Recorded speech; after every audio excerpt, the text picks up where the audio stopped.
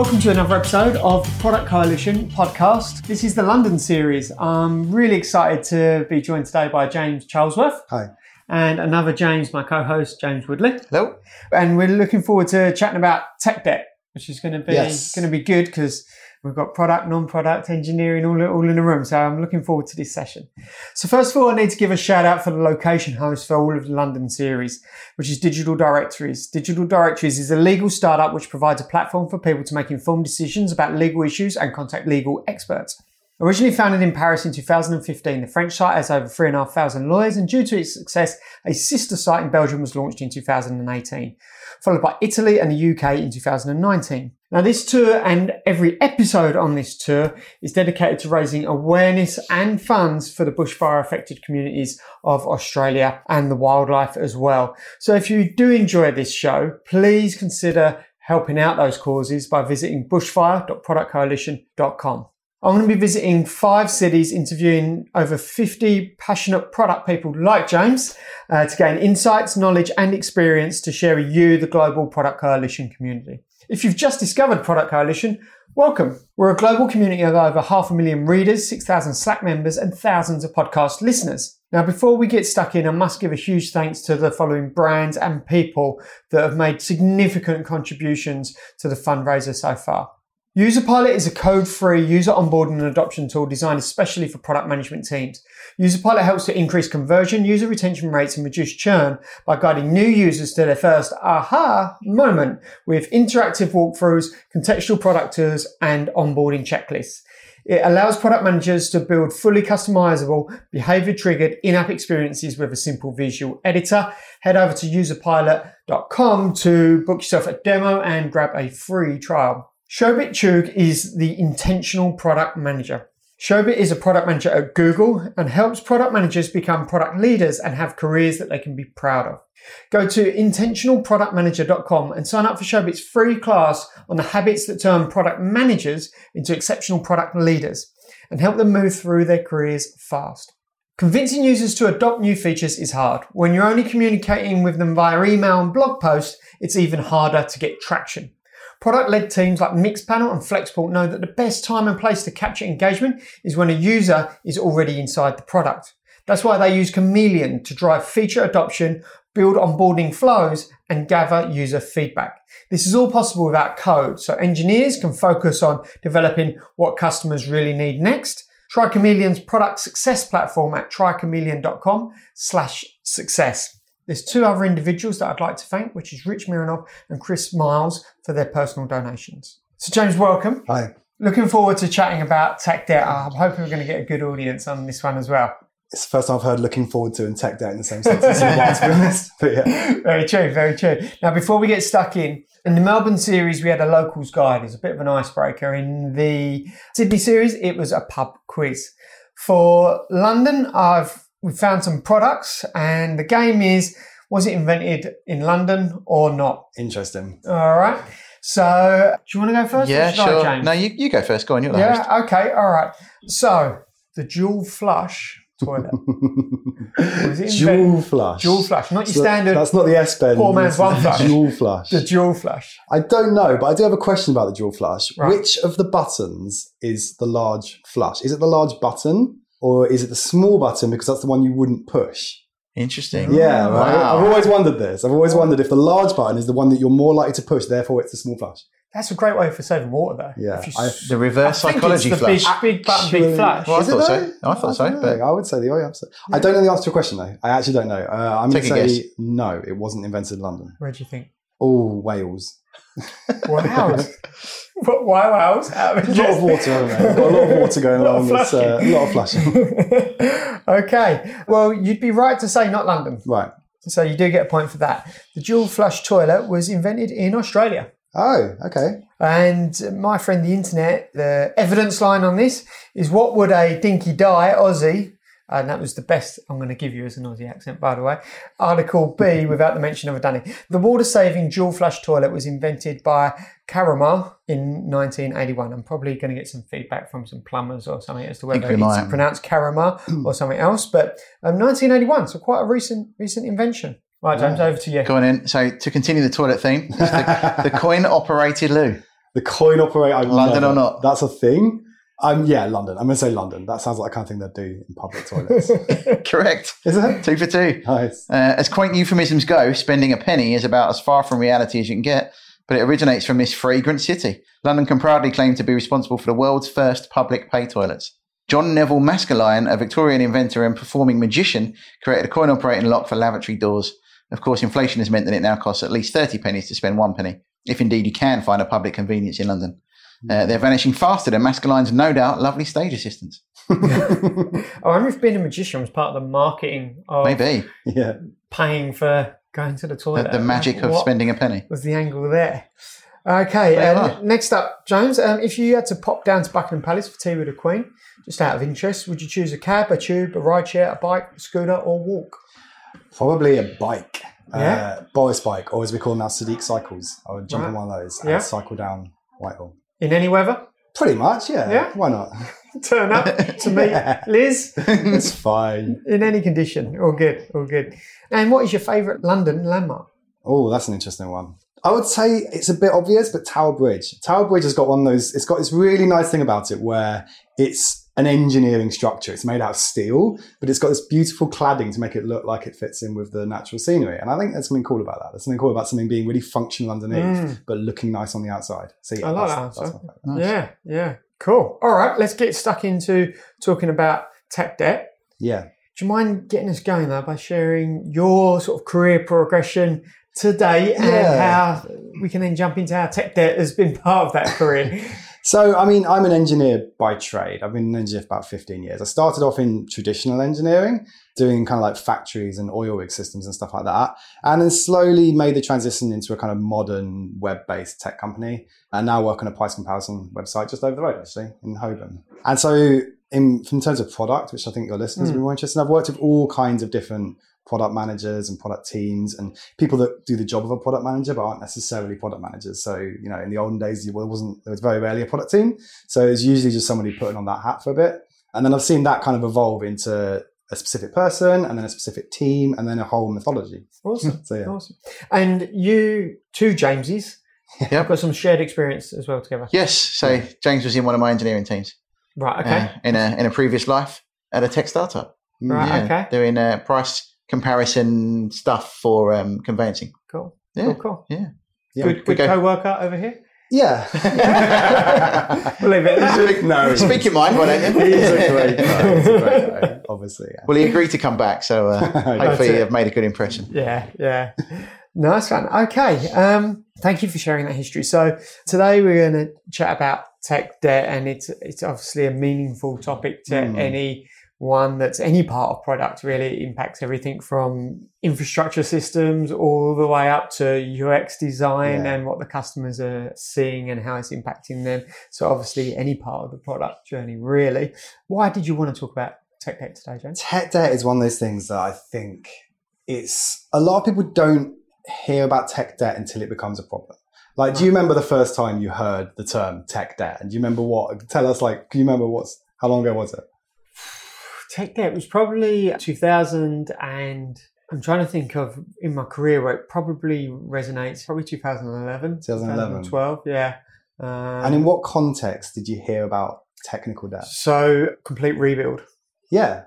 Looking at a complete rebuild. And where the conversation was actually looking at, have we got so much tech debt that we've got technical bankruptcy? Yeah. And that's the thing though, because tech debt as a concept, I think it's from about 1992. It was originally supposed to be a good thing. It was originally supposed to be a tool. Like, obviously everyone knows tech debt is a thing that grinds organizations to a halt, but it was originally a way for you to be able to borrow a little bit of time, borrow a little bit of flexibility in return for having some debt that you pay off later on. The problem is people never paid it off. So that's when it becomes an issue. So if you're doing we do a lot of experiment driven product design. So the playbook is supposed to go, you can't have an idea for a feature. And what you want to do is validate it. It's the build, measure, learn thing, right? So you want to validate that feature as quickly as possible. So in return for that speed, you borrow some tech debt. That's kind of the idea of it, is that, you get your feature out as quickly as possible by cutting corners. don't test stuff properly. Maybe you don't support Internet Explorer. You cut corners as much as possible in order to get your feature out in a week as opposed to 4 weeks, so that you can start that process of measuring it, gathering data, working out whether it's actually worth going ahead with that feature. Now, that's actually a good thing. That works really well. That means you've borrowed some technical debt. You've got your feature in some kind of testable form. Yeah, it's not going to be great, but it will work to the ability that you can measure from it. And then you can make the decision to go back and pay off all the tech debt and do your feature properly.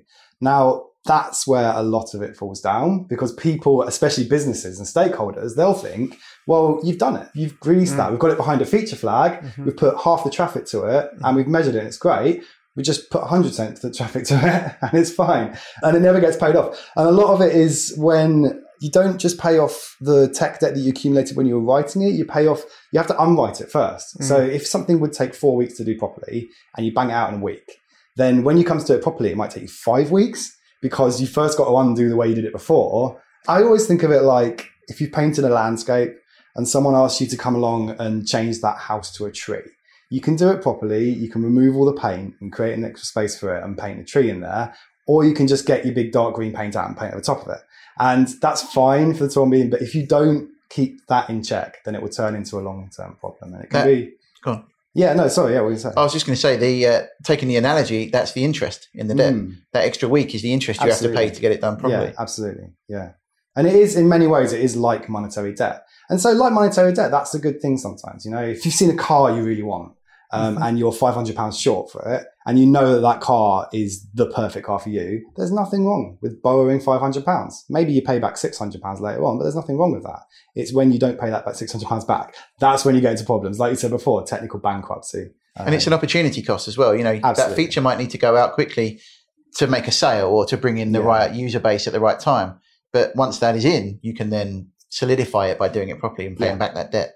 There's some opportunity cost involved in taking too long or not delivering at all. So sometimes it's the right thing to do, but you do have to come back and cover that debt. And sometimes that opportunity cost is just nothing more than a gut feel. Like the cost of delay is assumed to be greater than the cost to do it properly. So we cut. Well, how do you measure opportunity cost? And for me, if I think about mandatory debt and the difference between that and my own experiences with tech debt, is mandatory debt is well documented.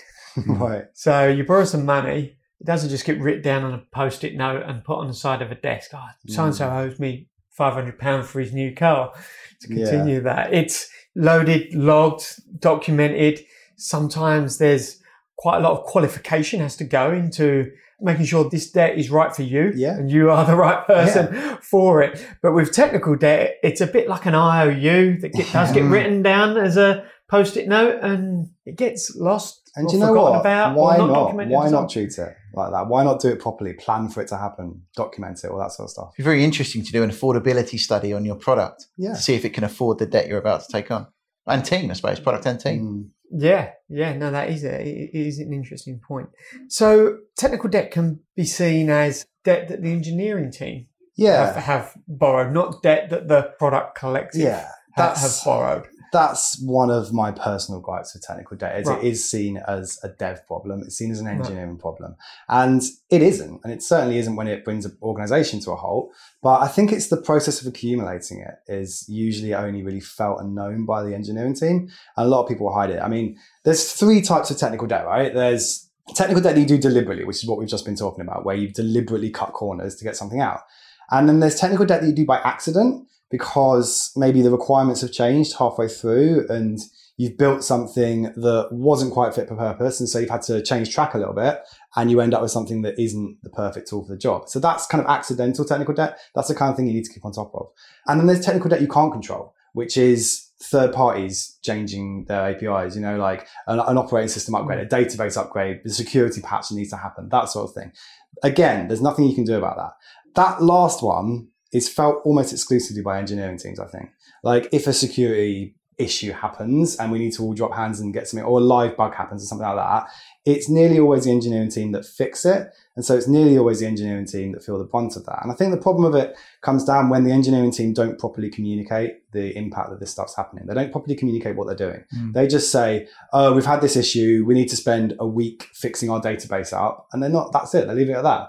And the business owners have to make a decision of, well, okay, I guess we'll give you that week. But there's not enough two-way communication going on, I don't think. So. And have you seen, sort of, if we think about debt, normally it's a number. So there's a description of the debt, and then there's a number associated with debt. Yeah. Have you used sizing or anything historically to try and control it and maintain it? So this is it. I mean, it has to go into issue tracking systems. It has to end up on your backlog. The most success I've had with technical debt is when we've done that, where we've literally sized it. I've read people that will have a wall of technical debt and they'll post Post-it notes on the wall and they'll say, oh, this, because it's visible to the whole company then. And then on each Post-it note, you will do like t-shirt sizing like you do for any other ticket. And it goes into your backlog like any other ticket. And it becomes work in your workflow, just like a feature or something like that. So yeah, that's one of those things that can really help, as I said before, like the visibility between engineering and the rest of the business. Engineering teams need to be much more visible about what's going on, how much work is required to fix it, so that other people, and often it's product managers that have to make the call of whether it's worth fixing. Well, that's the next part. I suppose the first two bits there of the puzzle are probably the easy part. One part is documenting it, and that's either down to time or laziness as to why that may not be done. Yeah. So that's sort of quite easy to overcome. Drop it into a backlog, also quite easy to do. But then the difficult conversation starts, which is prioritization. Yeah. So what's your thoughts around that then when you're looking at how do you fit tech debt into and alongside new value creation? I think it all comes down to communication. So when it comes to planning tickets for a product that a product designer's come up with, it's usually quite clear in the product manager's head what is involved in that. Like maybe not all of the technical work, it's not clear, but it's usually clear of priorities, for example. It's usually clear of which of these two parts of a feature are priority. But when it comes to tech debt, you've only really got your engineers to go by. If they say this is more important than this should take priority over this, there's no two-way communication there. There's no product managers going, okay, well, I can make a judgment call, because they're just doing what you say. They're just saying, oh, we'll set aside a day a week where you can do tech debt, basically do what you want. And I think the solution is to fix that communication problem. I've always felt that in general, product managers are better communicators than engineers. I think it's part of your job, right? It's part of being a good product manager is being able to communicate a concept and be able to get information from other people.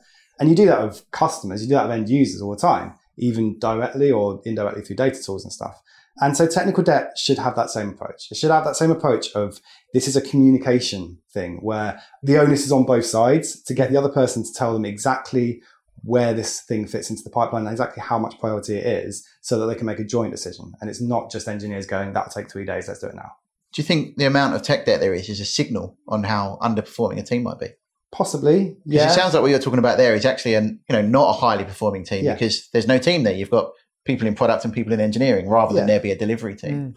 So is the amount of tech debt maybe a symptom of that?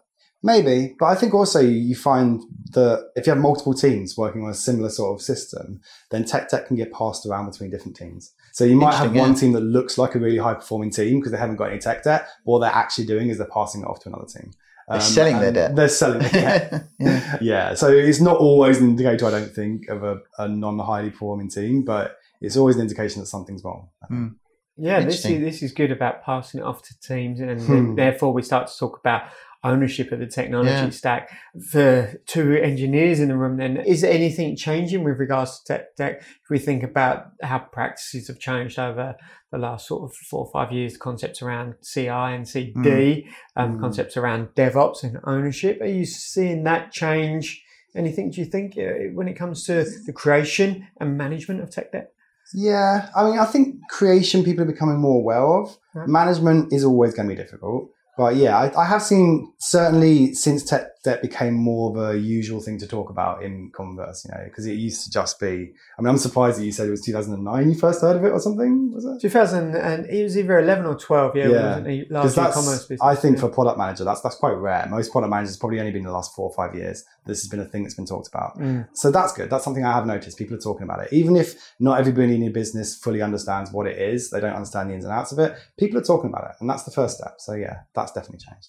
I think in the current, it's fashionable to build things like microservices and service-oriented architectures. And like you say, CI/CD and everything, because things are being broken down a lot more. You can take ownership in a stronger way. You're not going to be writing a line of code one day that someone you've never spoken to is going to be amending tomorrow.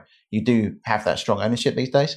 Everything's fashion. It'll probably go around in cycles and we'll be building monoliths again in 3 years' time. But as it stands today, I think there is that stronger ownership. Yeah. Even to the extent of supporting things, there's a piece of tech debt in a system that actually causes a bug. It will be the people that wrote that are most likely going to be fixing it. Whereas that probably wasn't the case even 5 years ago. Yeah, and obviously the infrastructure overheads are lesser with the adoption of cloud services and platforms as a service. That type of stuff doesn't fall so heavily anymore on the back-end engineers, etc., or operations teams to support and maintain. Well, these days when you don't need to, have 3 ops people working nights to get your system released, just to push to your master branch and the things out there these days, right? So. But on the other side of that, systems are so much more involved and complicated than they used to be. And the opportunity for something somewhere to break that you aren't control of is kind of increased quite a lot. If you think about it. It used to just be that you'd have a web server and you can largely keep that as a black box and control how much tech debt, I suppose, is accumulated by it. But now it's all over the place. I mean, one little part of your enormous system of integrated tools changes and you've suddenly got some uncontrolled tech debt on your hands, and it's difficult. One of the other things I've noticed regarding tech debt over the years is some seasonality around addressing tech debt, particularly at Christmas time. Yeah. So true. The old, it's the second week of December. Yeah. We're not going to do any releases. You're not going to be working on new value. No one's really around. That's a good couple of tech debt sprints you can get done, guys. What's your thoughts on that dedicated tech debt sprint concept? I don't think that's the right way of doing it. No, me either. I think that's like rewriting a product. It's like going, we've got a 3-week period here to tackle all of our tech debt. It's just like saying we've got a 3-week period here to rewrite our entire product. It's not.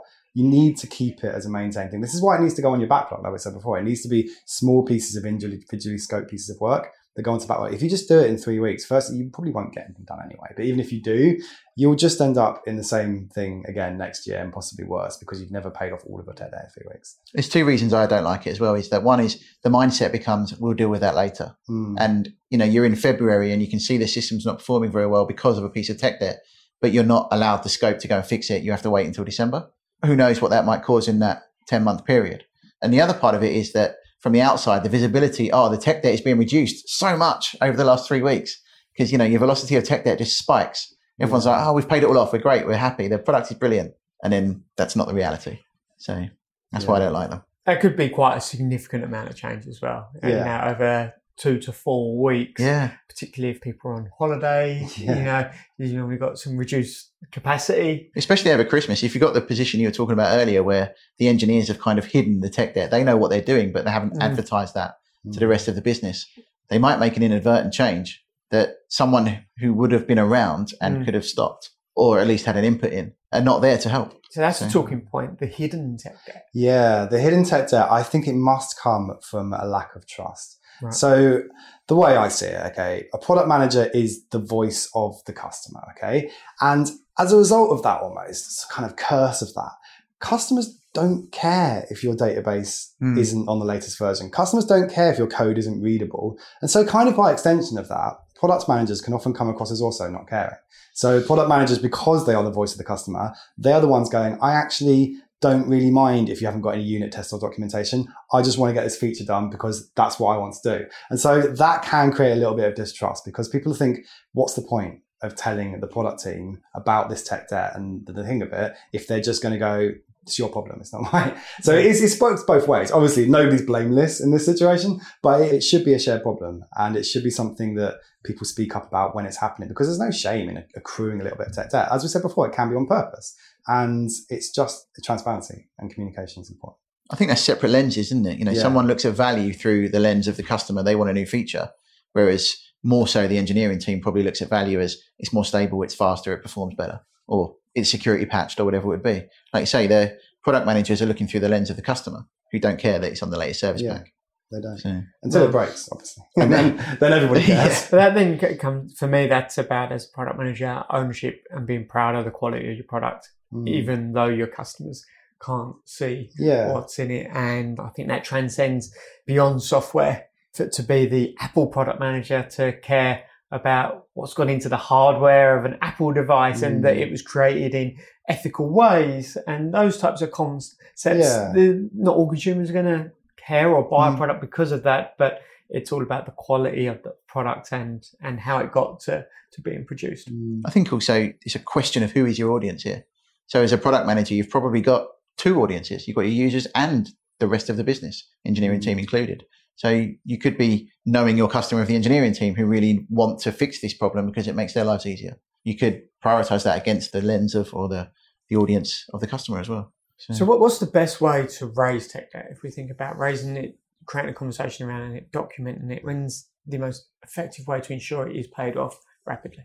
From my experience, we've tried loads of different things. We have regular meetings every 2 weeks that are dedicated to just talking about tech debt. Right. And it's the kind of meetings that we're trying to get more product people involved with, again, so that it doesn't just become a silo.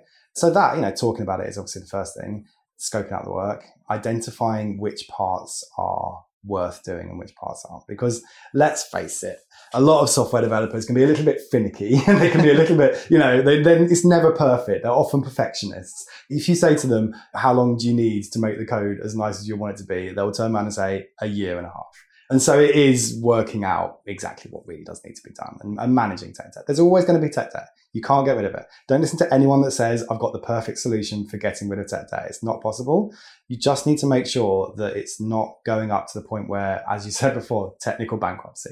That's what you need to avoid. So you need to get to a point where you can still innovate on features and you're not being ground down by it. So it's that pragmatic approach, isn't it? An old manager of mine said tech debt is made the second the line of code is written. And it's, if you take that attitude to it, you'd never make a difference because, so you need to kind of find that middle ground between fixing everything and taking a year and a half and ignoring it completely. I've also seen tech debt be rushed. And by that, I mean, there's a thing that needs to be done. And therefore a quick little task ticket's raised, dropped into a sprint. Someone has a go at that task ticket, just cracks on with it. And then they go, we also need to do this, this, and this. So my next question is, should technical debt go into discovery to be truly understood?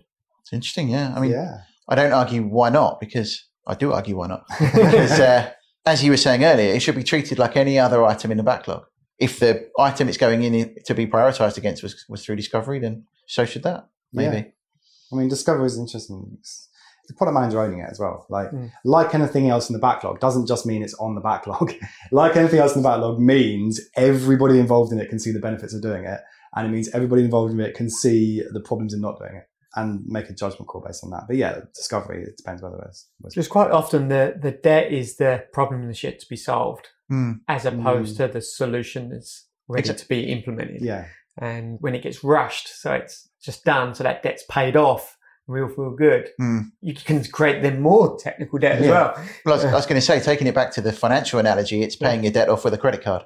It's absolutely consolidation of loans. Exactly. So, nothing in software development should be rushed. Let's be honest, we've all done it. We've all rushed something out the door. But even the fixing of technical debt, fixing bugs, writing features, it should be done the right way. So if there's an engineer listening to this, they know about a ton of tech debt and maybe it's not on the backlog or it is and it just sits there like almost like zombie debt, it's just there and can't get traction. What steps do they need to take? How do you get healthier from this debt perspective? You need to be honest about it. You need to be honest with the product team and say, this is the effect the tech debt's having. So if you talk about metrics you can measure for tech debt, I've always thought a really good metric, your usual stuff, like your lead time and cycle time on tickets and stuff like that will be affected by tech debt. But there's lots of other things that can cause your cadence to drop. So you can't necessarily go, the cadence is going down, therefore we've got lots of tech debt. But one thing you can look at that I found is a very valuable metric is how long does it take to get a release out? It's one of those things where that is almost directly related to the amount of tech debt you've got. So back to your question, if an engineer has got a lot of tech debt and they want to be able to get people to notice it, providing those metrics and saying, look, our release time has been getting longer and longer and longer. It's 2020. We're a modern tech firm. It takes us an hour to get a release out because our pipeline's so slow. They're numbers. And then you've got data. And then you can say, this is exactly proof of our tech debt. Nothing else is causing this. It's not negligence. It's just slowly rotting away of the ecosystem that needs to be addressed. And this is the ticket I've got that will solve it. Okay, so that conversations addresses the cure and creates a cure for it, that transparency, metrics, conversation. What would you suggest to someone as a prevention to tech debt? What type of conversation would you suggest they have? Again, I don't think tech debt always needs to be prevented. As I was saying before, sometimes it can be a good thing. But if you wanted to prevent tech debt, it's an ongoing process. So the conversations would be around every time you get some tech debt, reflecting back on it afterwards, almost doing like a retrospective, but a little mini retrospective about the work, the way you would do with a normal product. If you've delivered a feature and it hasn't performed very well, you'd all get together and you'd look at it and say, what was wrong with it? If you've accumulated a lot of tech debt, you can all go get together and say, why did we accumulate that? Was it worth it? Did we get any benefit from cutting all those corners and making it fast? And if not, how can we learn from that? And what can we do going forwards? Is it also being open up front? Yeah. And saying, we are delivering an MVP here, so therefore there is tech debt involved in that. Absolutely. And then knowing you've got to come back your week later to do your 5 weeks worth of work. That's something that needs to be communicated to stakeholders as well, because it's saying to somebody, yes, I can get you this experiment and I can start gathering data from it within a week, but you are going to have this tech debt. It's going to look like this. And in a year's time, this is what your system is going to look like unless we spend this amount of time. And we hear the tickets to clear it up afterwards. We've created all the tickets from it. They're there. It's going to have to happen. And it's making sure everyone's aware of that so they know the risk they're taking. Like all debt, it's about setting the terms of the loan. Absolutely. Yeah, absolutely. But if you go to the bank for a loan, you'll get a 3-page sheet detailing everything, right? So maybe we should start doing that for tech debts and experiments. A bit more discipline around it. As engineers, we love writing documentation. Yeah. So. Don't you just. Brilliant. I've really loved talking through this with you, James. Thanks so much. I think it's a healthy podcast to have, and it creates some healthy conversation, hopefully, for all listeners around this. And there's certainly been some provoking points you've raised there as well. So thank you, James Woodley. Thank you very much. Thank you, James Charlesworth. Thanks. It's been great. If you've enjoyed this episode or any of the episodes from the Product Coalition European Tour, please consider supporting the reason for this tour, which is to raise awareness and funds for the bushfire affected communities and wildlife in Australia. If you'd like to support the causes, which is the volunteer firefighters, the wildlife, or the National Bushfire Fund, you can do so at bushfire.productcoalition.com. Until the next episode, thanks for tuning in on the podcast or watching on YouTube, and I look forward to sharing another guest with you very soon. Thanks, guys. Thanks. Cheers.